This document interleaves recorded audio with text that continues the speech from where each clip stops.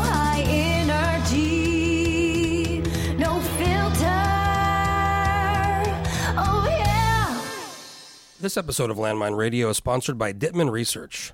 Do you know what the most valuable thing in the world is? High-quality information. Because high-quality information informs much better decision-making.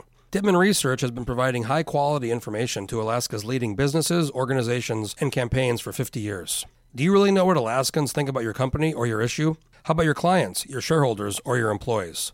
So stop fumbling around in the dark. Hire Dittman Research and find out what's really going on. DittmanResearch.com. Okay, back here in studio with Scott Kendall. How you doing? Good. How you doing, Jeff? Good. We're recording this on a Thursday, and I just told you that today's political report day, and I haven't even started. I've kind of started, but you're a subscriber to the political report, so maybe we'll just start off with, how good is that? Tell me how amazing that is. That's great. I mean, if you can afford to subscribe, I highly recommend it. It's great. That. It's great for my work, and also it's cool stuff to read. We try to put it all out there, the stuff that you're not getting anywhere else. Yep. So you're a lawyer with Cashion Gilmore Lindemuth. Correct. Like Lindemuth as in the old AG Lindemuth. Right. Yeah, Juneau Lindemuth. And you went there how long ago? It's been almost exactly 2 years now. You're, I believe, of counsel. Yes. That's kind of partner, or what does that mean? Or partners are sort of like the owners of the firm. Of counsel just kind of means they let me occupy an office. We share costs. I mean, we all work together. But because like my buddy Lee Baxter, he's with Schwabe, and he made partner recently. But I think at some point, like they just keep the name. Like they can't keep adding names, right? Like these big firms, you're partner, but you the name stays where the name is. Exactly. So yeah, maybe they don't want my name on the letterhead. Maybe that's Cashion Gilmore Kendall. Where would you be in there? How do you? I don't know. I don't think I belong in the same line as Jonna, so it's probably best to stay as is. So you guys are doing civil? No, it's no criminal. It's all civil stuff, or what do you? Actually, one of the partners, John Cashion, he does criminal. So he does criminal work. My other partner, Chester Gilmore, he does a lot of medical malpractice work. I do the weird stuff that I do, and then Jonna, as former AG, she does all sorts of high-level litigation, appeals, and then we've got several associates that work with us and assist us. Probably something actually has curb, but like I wonder how that works when like you go into the court and you're a former AG, if the judge or the other side's like, oh shit, damn. I would be. I mean, I work with Jonna every day. I've worked with her for years. Still find her very impressive. So. You worked with her when you were chief of staff to Governor Walker. She was the AG, so you worked pretty close with her, I imagine. Yeah, she became AG about 3 months before I became chief of staff. So we were sort of the second line that came in halfway through the administration, so to speak. So it's interesting because it's I've mentioned the political report, and it's really nice this summer because it's an off year, no election. Session ended in May. I last year. The session ended, and we're right into the special election for Don Young's seat, and we're in 59 legislative seats because of redistricting. We have the governor's race, we have the U.S. Senate race, and for our political report, I'm covering that stuff, like all the finance reports, and I mean, it was fucking taxing. I mean, it was like right after session, you're fully into the deep end with election, and now it's like pretty slow summer. I mean, politically, there's assembly stuff going on. We're going to talk a little bit about this ballot measure 2 repeal, and there's some other ballot initiatives that might be out there, but it's kind of nice to have a bit of a break. And finally today we have some fucking good weather. Yeah. You and I are sitting in a studio on the second 70-degree day of the summer. What's the temperature thing? What's the thermometer there say? It says 82. I don't believe it. In the building. It gets pretty hot in here. 76 outside, so it's nice out there. You just met I'll post his first, my cousin's podcast. Johnny Lieberman was in town, and he got here Monday with his wife and kid. They're going to Soldovia, but I was like, man, you trust me. You came at the right time, partner. Yeah, exactly. This has been a dodgy summer, although, we all got to remember 2019, 90 degrees, and wildfires and smoke. I'll take this any day. I was telling him about that and how hot it would, we never get that hot. And I was doing, for July 4th, actually, in 2019, I was on Kasugi Ridge with a buddy, and it was so fucking hot that we actually started at the bottom from little cold, I forget what the trailhead is, but you go down to Byers Lake. We parked, we had 2 cars, and it was so bad. I mean, we brought a bunch of water, but it said you could get up on the up part to the ridge. You could, there's ample water supply. It was all dried out. There was no fucking water. We were luckily ran into. I mean, we got to the top. It was really hot. There was no gettable water because the creeks were so dry. And somebody luckily had a little bit of water for us. We got to the top. It was fine, but It was 90 degrees, Scott, on top of that ridge. Oh, I know. And the thing is, lower 48ers don't get this. It doesn't cool off. The sun stays up. So and there's no air conditioning. And there's no air conditioning. Yeah, we bought in-room air conditioning for our house. I had to like almost get into a physical scuffle at Costco. You remember like how much those were all sold out, and fans too were going on Craigslist for triple or quadruple. That's the market. Yeah.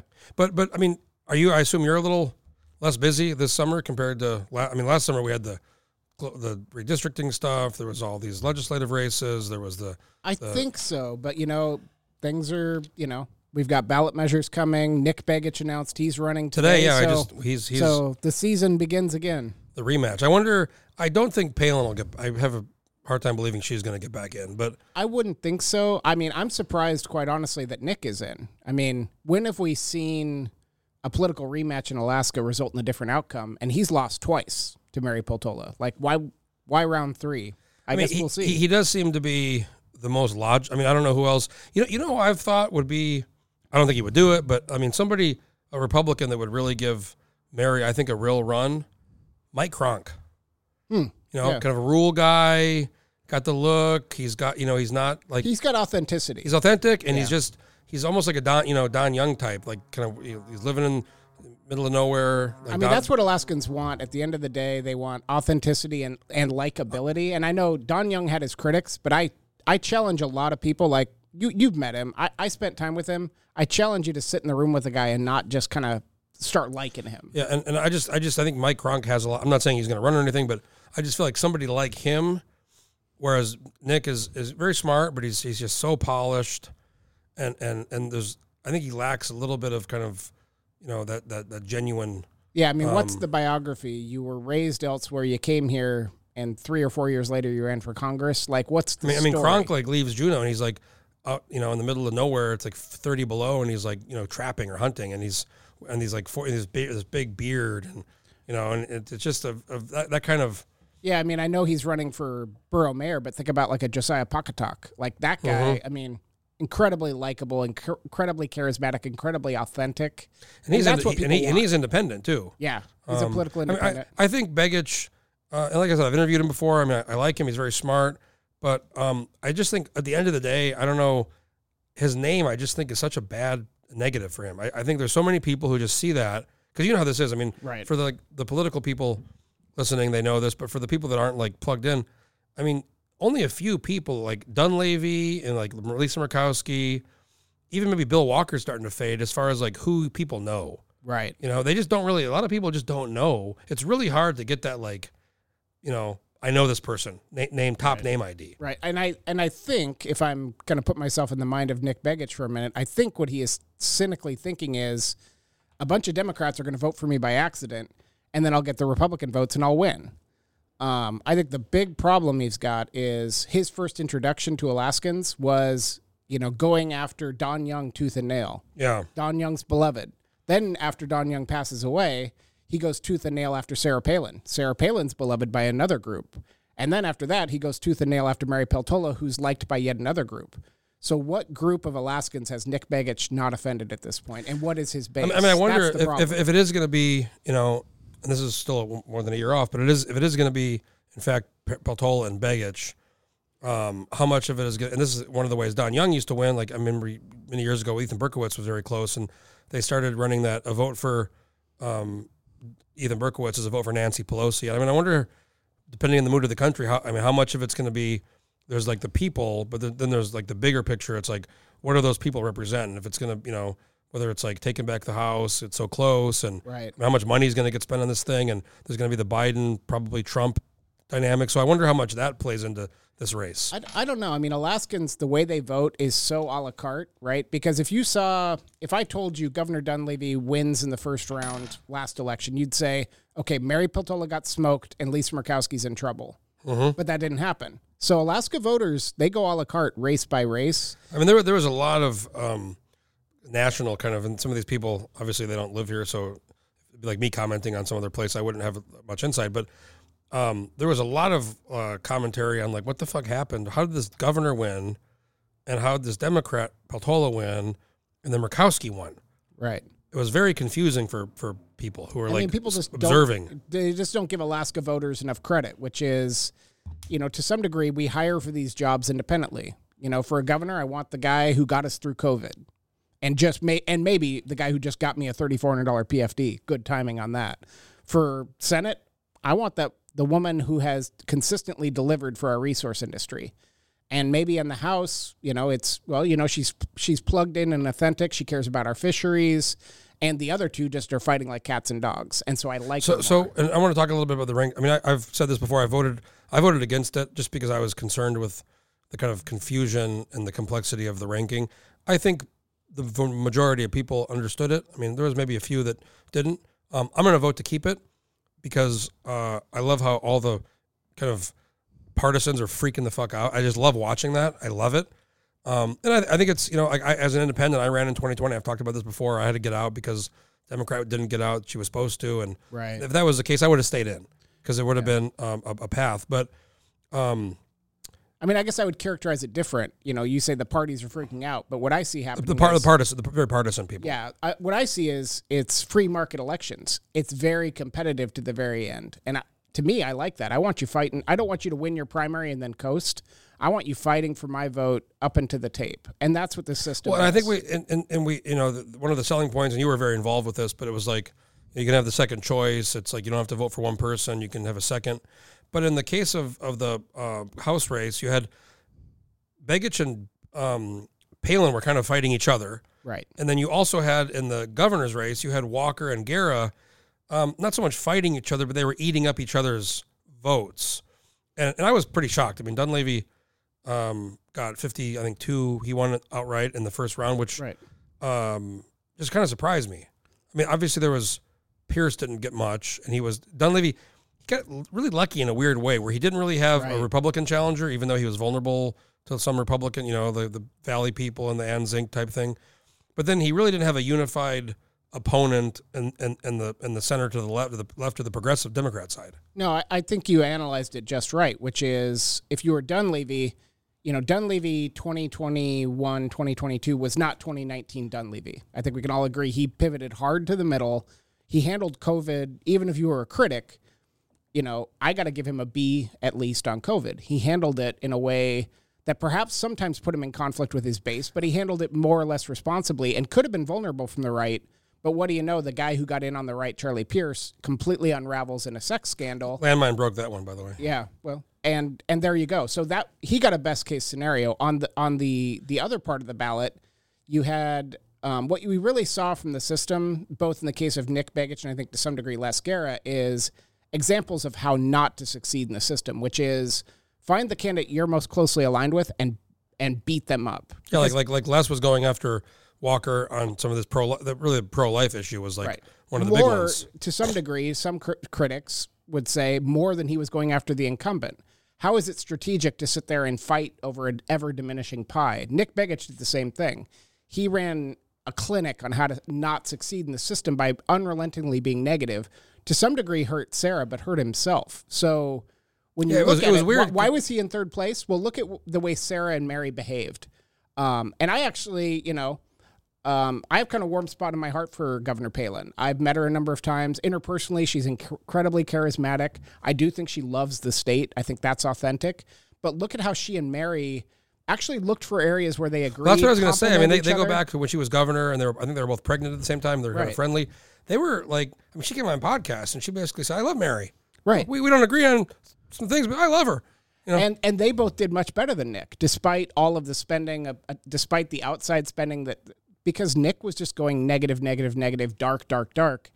And it doesn't mean you have to pretend that there's sunshine and rainbows, but what it does say is this system rewards people who are honest with the voters. I wonder this time if the Republicans are going to, we're going to get behind Begich, or if there's going to be another Palin type, somebody out there who's going to have to, end up dividing Republicans. Well, I mean, I think at the end of the day, we got to remember, go back to first principles, which is, 13, 14% of the state are Democrats, 23, 24% are Republicans. They're mostly fighting for the votes of nonpartisans like me. So at the end of the day, it's more about the positive vision you've got than even the party affiliation. That helps, but that helps at the margins. I mean, that's why we saw a Democrat and Republicans win statewide. Is at the end of the day, the difference maker is, are you negative? Are you untrustworthy? Or are you presenting a positive vision? Yeah. And are you looking for common ground that brings people together? Going back to Dunleavy, you mentioned kind of 2019 Dunleavy. I've called him the Black Swan governor because not only did COVID bail him out of the recall, and I actually think he would have beat, I really believe he would have beat the recall, but it would have drug on for another 6 months or more, and it would have impacted his ability to govern. So he gets the COVID, kills the recall, and then Putin invades Ukraine, and he gets the $100 plus oil and the money for the $200 whatever dividend. Right. Which was, like you said earlier, people, That's family 6 of weeks four, before election 12 day. over 12 grand, and they put it out. Remember, they put it out a little bit early. Yeah, I mean, So it was not an accident. I would not mind campaigning under those conditions. So, I mean, And the third Black Swan thing is this Pierce kind of just never really that big of an opponent, but just a meltdown of this kind of scandal and not having to answer to the right. Well, and sometimes it's better to be lucky than good. But if I were to give his team credit, I will say they saw what Les Guerra was doing in terms of shrinking the pie on the left. Mm-hmm. And I don't know if you saw, but very late in the game, they put out a mailer campaign that basically attacked, quote unquote, Les Guerra as the only pro-choice candidate. It was like a pink mail. It used the Planned Parenthood colors and everything. I saw that. Yeah, And they knew that was smart. That was and very they smart. knew because they knew head-to-head, Bill Walker and Mike Dunleavy, that's a race. The other thing, they were trying to elevate Les, which is smart. That's smart politics. The other thing that I got to give Dunleavy and really this team credit for is there wasn't really much debates, and he didn't go to many. He skipped some, but there was a Channel 2 one, which was kind of the one that everybody had to go to, and it was this, ignoring that fucking bell they kept ringing. He did not take the bait once. Yep. I mean, Walker and Guerra were just going but Dunleavy just kind of calmly answered the questions. They were throwing at him, but he never once took the bait. And I was surprised because I think he wanted to. I think he wanted to say other things, but I think he was told, look, do not take the bait. I mean, there is no question that he became a better candidate over time. There's no question that he governed better over time. So, whether or not I supported him, do I think 2021, 2022 Dunleavy would have been subject to recall? No way. I mean, look at his budget. Look at the budget this year.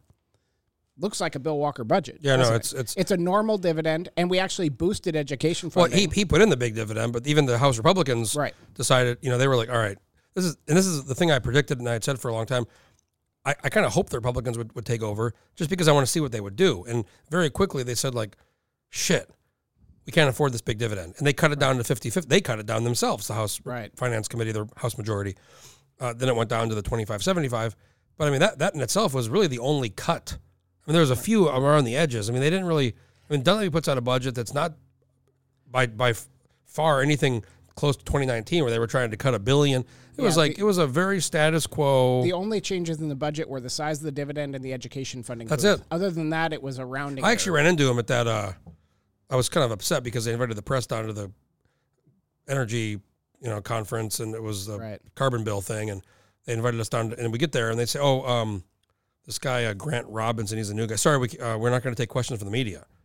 I'm like, what the fuck am I doing here? Like, why did I come down? It's like a circle jerk. I'm going to watch you guys do I mean, that is one thing I will say I do disagree with. Because one thing I've admired about electeds that I've worked for, show up and answer the question. Well, and then, answer the questions. So, because they knew we were going to ask about vetoes before the vetoes were announced. So, I actually see him when he's done, and he's with Corey Mulder, his kind of new handler.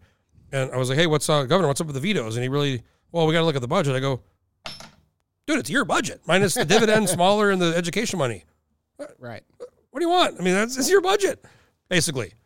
And he actually vetoed a couple things that he put in the budget, which was a little confounding. But I've been inside. I know to some degree the vetoes are a political act. It's, you got to show you're responsible by giving it a haircut. So I want to talk about now. There's this repeal group formed, and very weird on Twitter.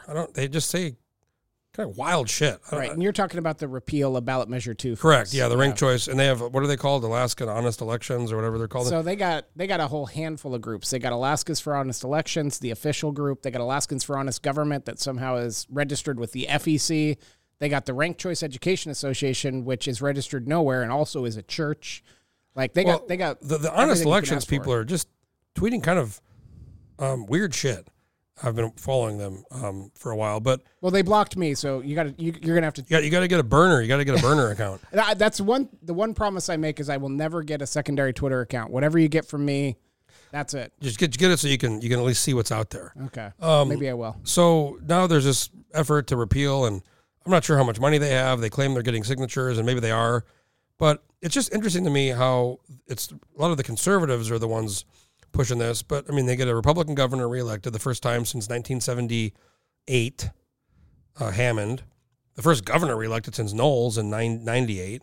The House after 6 years goes back Republican, with kind of the move Josiah Pocketok and the Bush caucus. Mm-hmm. The Senate is bipartisan now, but I mean, you still have like Republicans that are in Senate president. Yeah, majority of elected Republicans. Bert Stedman still, I guess some Republicans don't like him, but I mean, you still have half Republicans. So, I mean, they didn't do bad. I mean, I guess they're probably pretty upset about the Chewbacca situation and probably the Peltola. Maybe that's where they're. But overall, I would say they didn't like lose big or anything.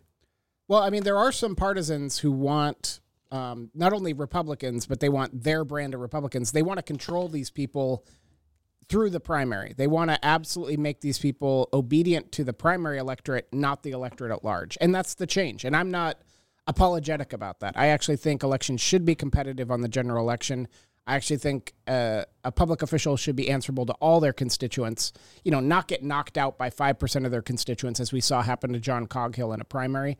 I think that's perverse when you set up a system that does that. A few votes, it was like 10 votes or 11 votes. Very, very close. And again, very low turnout.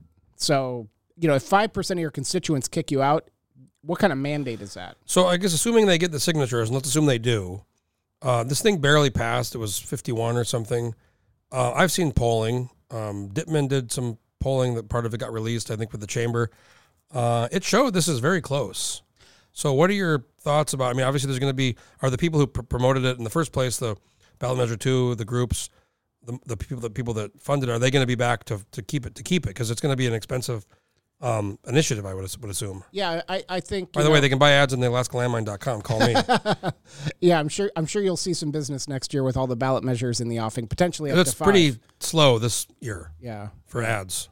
I mean, I think you will see the same sort of allies come together. I think it's a bigger coalition now. We're picking up a lot of very prominent folks who are supportive now. There are a lot of skeptics across the spectrum that said the world didn't end. There was only 300 and some spoiled ballots statewide.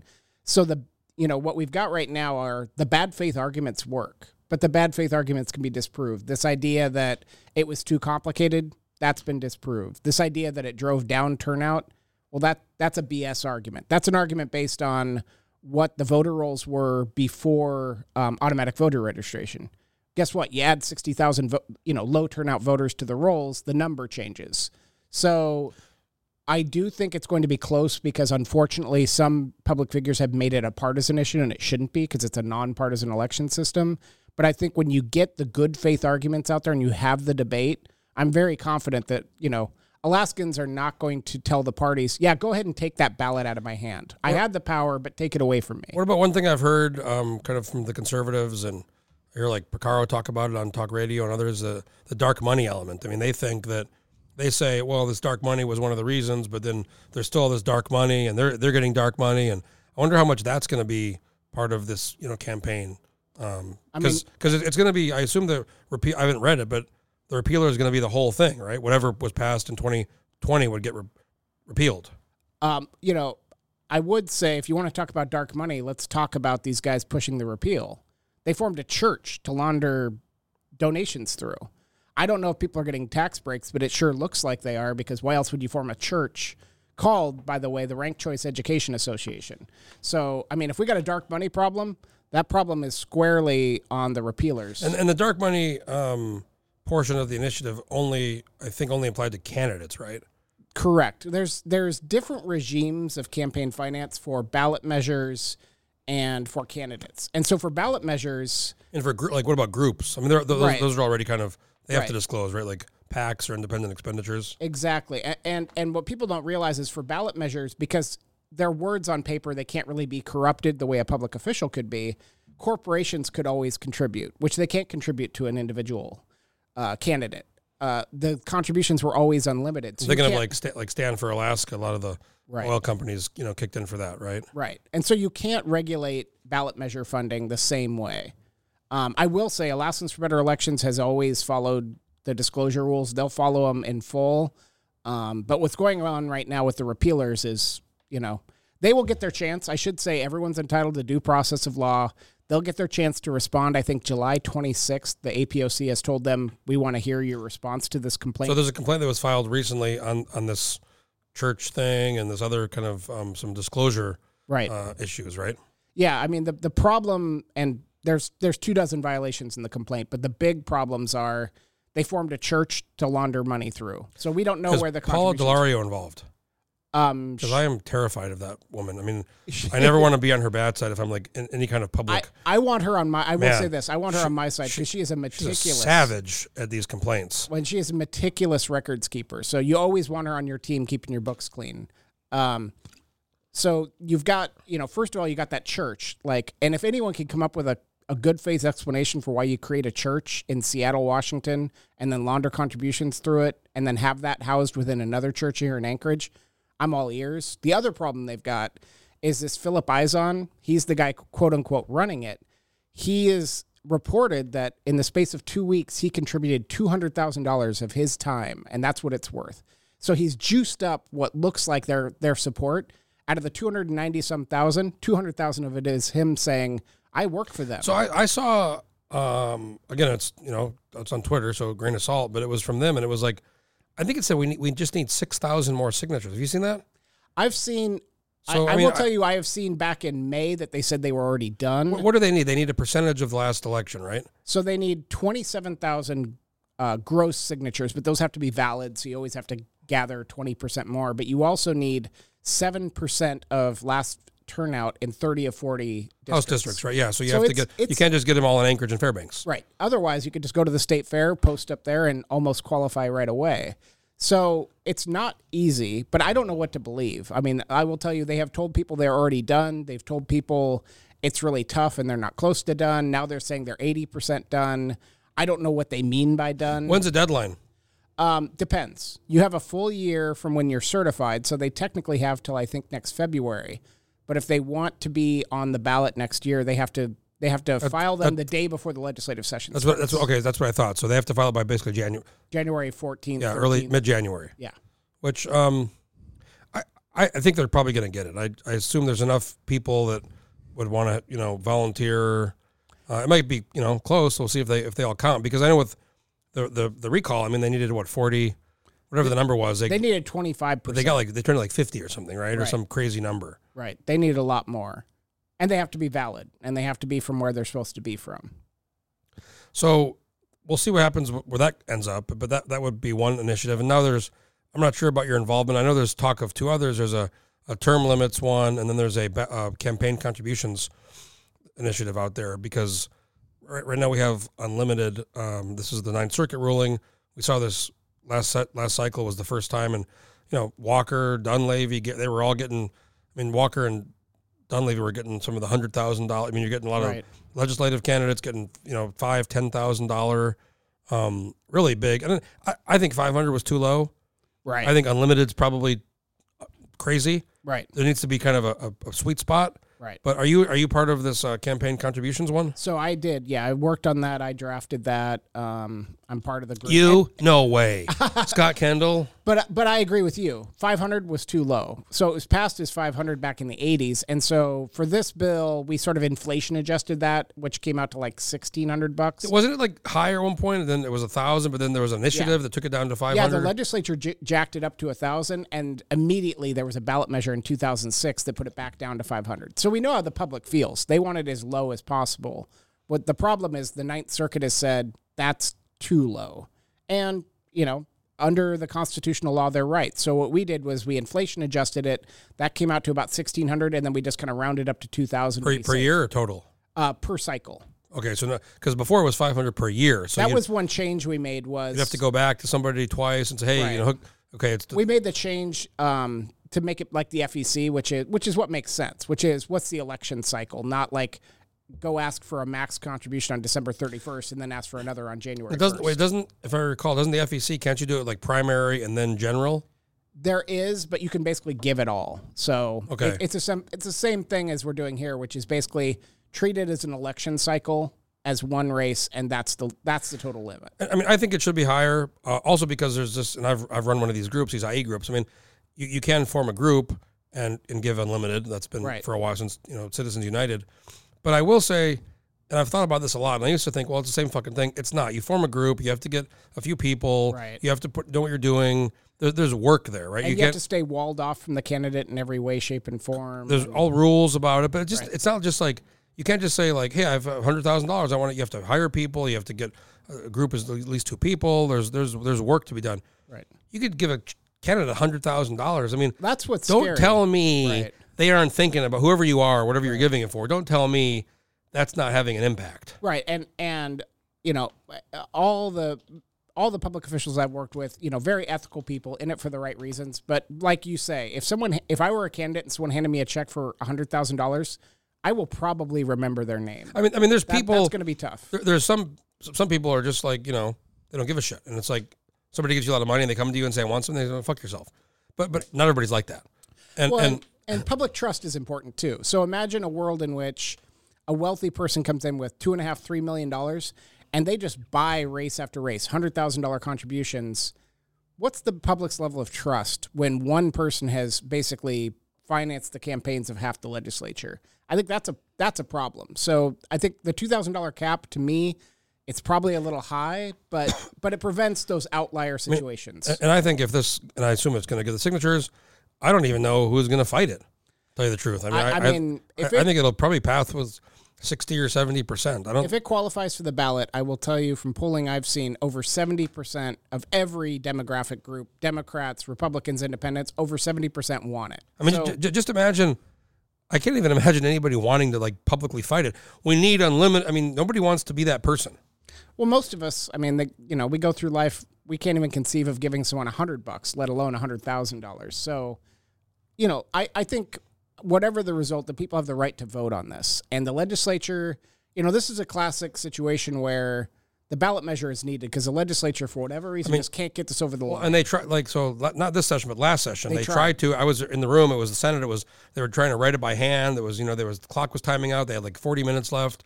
They were trying to run it through a House bill that would already pass the House, and they were trying to, but they couldn't get it together. And then this year, it didn't even really come up. Right. I mean, nobody even really talked about it. Right. So, but the public cares passionately about it. So this is an attempt to put it, and compliments to Rep. Schrage, who that was his bill. He was passionate about it. He's a prime sponsor of this ballot measure. He said, I just want the people to have a chance to vote on it. So what about the term limits one? Now, that's another one that's out there I heard about. First of all, I have no involvement of that. Second of all, if you want to make a little friendly wager, I will give you 3-1 that the AG is going to kick that out because you can't put term limits on. It's unconstitutional.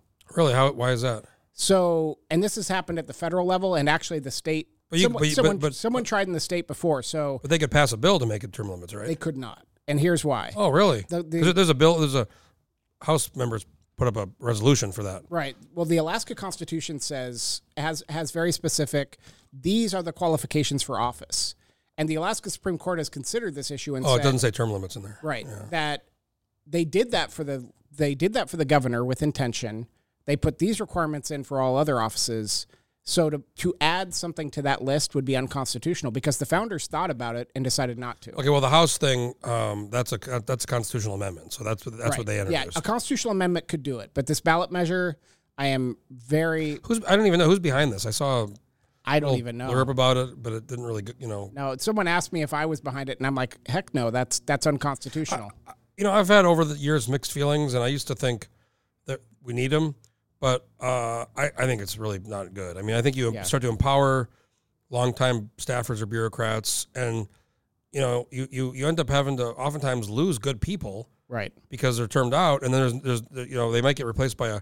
I mean, I do think turnover is good, right? That's where I am. And look at what we had this year. We had almost half the House is new, right. So and we have term limits. It's called elections, and I think you're right that if we put term limits in, the people with longevity would have the power, and that would be longtime staffers and lobbyists. I don't think that's a better world. So if you're a bad legislator, great. Your constituents will vote you out. But do I want to see Lyman Hoffman leave before it's time? No way. I mean, Lyman's a master of the system. I will say I am surprised how many people get reelected that have really no business for whatever reason, that bad opponent or they're kind of it's that whole thing where, it's like congressional approval is 10%, but people love their guy. Right. And candidate quality. I mean, they're not the best paying jobs in the world. You have to leave your family for months at a time. It is going to go up a little bit. This actually quite a bit. It's going to go to 84, which I think horrible process. I've commented on that a lot, but I think the pay should be 150 for I think we should pay them a lot, and we get better people. More people want to run. I tend to come down where you do. Like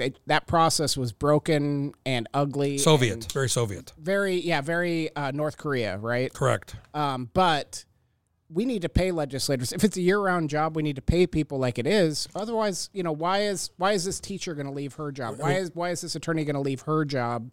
I'm sure you've heard as many people as me or more. You've said, "Hey, you want to run for office?" And they go, "Are you nuts?" Right. Like 50 grand, 4 months and 5 months in June. I mean, no way. Right. So this might get a few more people to decide, hey, maybe. And I think they could fix, I would love to see them raise the pay and fix the per diem issue, because I worked in the executive and our per diem was the federal per diem. So, what we got?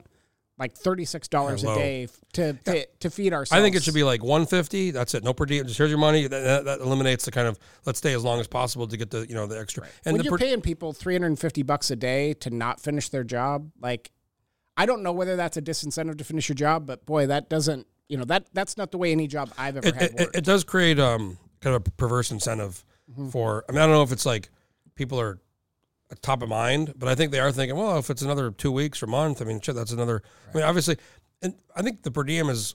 I think we should get rid of it, pay more, but it is a thing people go after that. It's almost ridiculous because $9,000 a month. Okay, you got to live in Juneau. You got to. I mean, it's not. They are pocketing some money, but they aren't getting rich. Like it's just a thing people go after, and they just glom into the per diem. Well, I think there are some people who criticize, and maybe rightly so, because there are very ethical legislators who actually refuse to take per diem when they go overtime, and there are very ethical. A few. There are very ethical legislators who say, if I'm not in Juneau working, I won't take per diem. And we have seen legislators who have taken per diem for time they're not even in the Capitol. We get for the political report. We get the report. Right. The bulk of them take all of it. Right. And even when they're not there, but I mean, granted. I wrote about the driftwood. I mean, they tried to jack up the rent, 4 times, and it's the most bizarre thing. And I've never been a move the capital guy, but I'm kind of getting there because every session now it goes way past 90 days, and you have this situation where, and you probably saw when you were there, like it's like mid-April, people are scrambling around. Where am I going to live? I'm staying in my office, or I'm staying in like somebody's couch for a couple nights so I can find a new apartment, or I can find a room to rent. I mean, this is not a way to like.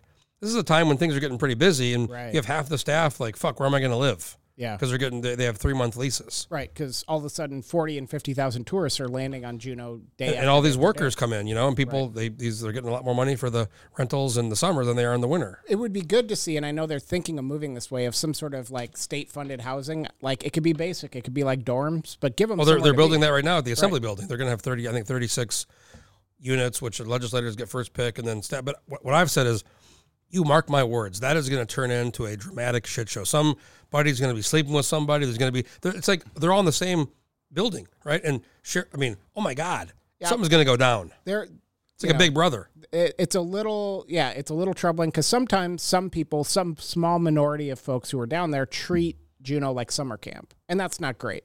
Like, well, yeah, I just raised my hand. I'm raising my. But that's not. You got to have fun down there, otherwise you go crazy. Yeah, I mean.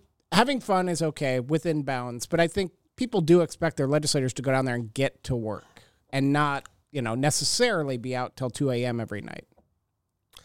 Yeah. I mean, some this is not a secret. I'm just going to say it. I got to give Mike Prox like major credit. This guy he's older.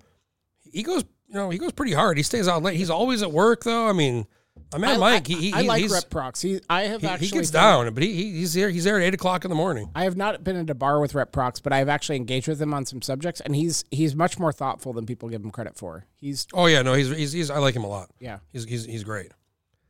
You haven't been down to Juneau much, have you? You were 19. 19 basically was 18 was your last year. Yeah, 18, and then of course when I left the executive, I had restrictions on what my employment could be, and I sort of made the personal decision that.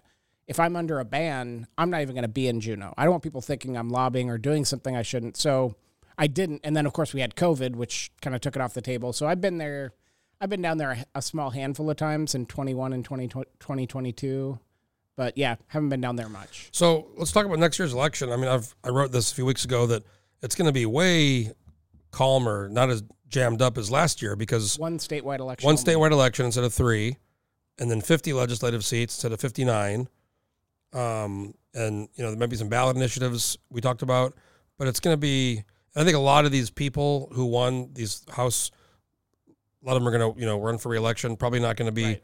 A ton of. I mean, it was interesting how there was only, I think, 12 out of 59 legislative races. Only 12 went to the ranked choice round. Right. And then I think it was, I have to remember this, it was way more than half only had 1 or 2 candidates. Yeah. I mean, you hope more and more people run because we did have more candidates. We had more competitive races in the past, but I don't think we truly saw the potential of the system because, like you say, only a handful of the races had, more than 5 in the initial round, had 3 or more when they went to the general election. So the hope is, but the flip side to that is like in Eagle River and one of the Valley seats, you had races where you had just Republicans on the ballot. Now that seems odd. Yeah, like Merrick and McCarty and, right. and Allard. Well, I guess, what was that Branson guy? He didn't even have any money and he got 43%. So I think Allard could have some problems. Right. So, I mean, what's encouraging about that is, well, in the old system, Senator Merrick would have won the primary and it's over. She doesn't even have an opponent. Yeah, like so they were competitive, even if it's Republican on Republican. People have a choice in the general. The one really interesting race was the Jesse Sumner, 4 Republicans, right, in the general, which is good. And then he hired the guy that Menard. He hired Menard. He hired one of the guys he beat. Yeah. And I think that's good because you had a competitive race all the way to the end, and Rep Sumner earned the win rather than win in the primary when only 10 or 15% of the voters were voting. So I feel like next year the whole thing is going to be this congressional race. That's going to be the thing sucking all the air out of the room. But I will say, because I've worked in these races, we shouldn't expect it to look like, Dan Sullivan versus Al Gross, because national attention, when you're one of, 500 and some, it's not the same as one of because our Senate 435. Seats, right. Yeah. One of our Senate seats, that's just as valuable as any Senate seat. But in this case, what I was saying earlier, it's the majority in the Republican side is 5. So I think there's this could be. It will depend on how competitive it looks, and I will say, I can't tell you right now. I can tell you, Rep Peltola is broadly well liked. She actually has the highest approval of. Yeah, no, I saw some polling. She's doing very well. And it will depend on the opponent she has, and she's gonna for it to be competitive, they'll have to be likable opponents. 2026 going to be a jammed up year. You're going to have a governor, right, and Sullivan, and the House race. So you're going to have again 3. That'll be back to what we saw last time Sullivan ran, where we had record-breaking spending. Oh yeah, that was great for the landmine. I gotta say, if you're listening, folks, and you want to buy an ad or have a campaign or a group or a business or anything, feast or famine for you guys. Get a hold of me. Yeah, it's luckily I have my political report, which is almost 3 years now, and that's a year-round thing, and that's a different kind of model, but subscription based. But the landmine, it's just like you said, feast or famine. There's just really not much going on right now. Right. Well, I do think there's 5 potential ballot measures. Probably only 3 or 4 of those end up actually going, but there'll be some interesting stuff because we're looking at the minimum wage issue. Whether or not the ballot measure 2 repeal makes it on. This campaign finance one, I think that's an interesting one. To be honest, I don't know that one will need to advertise a lot to win. Yeah, that one I think will just. I think that's just sort of a no-brainer. I should say it's slow for advertising, but I do want to give a shout out to some of my long-term advertisers. We got the Oxford Gold folks, Associated General Contractors, Blueprint Alaska. I do want to it's not like we have no ads. We do have some really good long-term people that have been really good about advertising on the website. But I think Cashion Gilmore maybe get an ad on there, You never know. Call us. We get the political. You need a lawyer? Yeah, you do I appreciate that. You do get that. Yeah. Well, it's been good catching up. There's a lot going on. Not so much right now, but next year there's going to be a lot going on with these ballot measures and this Peltola, Begich, whoever else gets in there. And then I think the Democrats, progressives are going to really try to get back the House. So there'll be probably a series of targeted House races. They're going to really try to. I think there'll be flip. Yeah, 3 to 5 races that are really the hot races. McKay almost lost 7 votes with Denny Wells. There's a few of those type where it was pretty close. That's a close seat. 95% certain that Josiah Pocketalk's going to become borough mayor, so that's going to create even if someone gets appointed to fill the remainder, that's going to be kind of an open seat. So you were telling me that under the ballot initiative before, I don't even know if this ever happened, but if an independent died or resigned, the governor kind of just, it's like a, whatever you want. It's like dealer's choice. There's no confirmation. But now you're saying, you told me that it's the party, it's the caucus of the person. Correct. So you're sure so in this case, it'd have to be the Republicans would have to confirm whoever Dunleavy picked up. The Republican majority plus Bush caucus would confirm, which, the Republicans are the vast majority of that caucus. So, yeah, basically Republicans. So before it was just kind of whatever. Under the old system, if a nonpartisan resigned or died, the governor just got to pick any eligible person, which means, anyone in that district. So if there was other independents in the legislature, they wouldn't have a voting role? Yeah, the old system didn't even conceive of that. That'd have been interesting because then, basically, hey, because pick your buddy, yeah. Remember the Dunleavy one ended up being that big mess with the guy who wanted to give the babies a gun when the abortion happens. That guy got picked. Remember that was kind of I think that backfired. That was an interesting. We had 3 appointments, and I think it was an interesting process. And I will say, of the people considered, ultimately Senator Shower was head and shoulders the best candidate. One guy, I forget his name, but oh boy, that was loose. We had some interesting candidates. We had some interesting nominees. Walker ended up, Shower, John Lincoln. John Lincoln, who was outstanding. Tiffany Zolkowski, outstanding. Yeah. So he got He got 3 appointments. Oh, no, before I became chief of staff, he appointed Ivy Sponholtz. Ivy too, yeah. When one legislator passed away. So, yeah, he appointed 4. That's 10% of the House. There you go. And then who's Dunleavy? He's appointed. There was Revac, right, for the Senate seat. There was another one. I'm trying to remember. And then Mel Gillis to the Revac seat. Oh yes, yeah, because he ended up going. Kind of the chain, the bait and switch. Yep. Well, it's a great summer day, and it's already mid-July here, and I'm really hoping that this day is going to be for the next few months. We're going to have this kind of weather because my God, it's been a bad summer. It has, but again, it hasn't been 90 degrees, and we'll take it. I remember that's like a flashback or like a PTSD that summer. It was like 87 degrees in my house. I love weather like at about 70 degrees, and I'm like, where do I move? I can't move anywhere else. That's it. If this warming trend, it's going crazy right now. Like I'm going to Vegas for the weekend. Oof. Buddy got a companion fare. We're going to go. It's 116. I have been there when it's been in the 110s before. And if this thing's unreal sticks, eventually, we're going to have prime time real estate up here in Anchorage. Buy some land right now. Oh, yeah. Well, Scott Kendall, it's been great talking to you. Kind of a lawyer, political operative extraordinaire. Is that what you want to be called? Or I don't know. That's some of the more polite things I've been called, though, so I'll take it. Yeah, some of the Republicans really don't like you. Like a lot. Like it's a visceral. I was a Republican till the day after January 6th. I was a long-time Republican. But I understand their angst because I have worked across the spectrum, but I also feel a bit like party got pulled out from under me. I was a Republican because of fiscal responsibility, because of law and order. And, to those Republicans out there who wonder, why I have strayed, like that's really the message is like, what happened to those values? When I ran in 2020, when that ended up withdrawing, but I switched to nonpartisan in mid 2020. I've been nonpartisan ever since. So over 3 years. All right, me and you. Hey, look at us. Yeah. Take a picture or something. Sounds good. We'll have to take a picture if we ever switch back. Yeah. Well, maybe we can. Maybe it'll be Landfill Kendall. Maybe way down the road, huh? Landfill Kendall or Kendall Landfill? Kendall Landfill. Dang. Come on. Age before beauty, my friend. Well, thanks a lot, Scott Kendall, for coming on, and I'm sure folks will be following you on these ballot initiatives and kind of what's going on for next cycle. It's going to be next session. Things are going to start to heat up.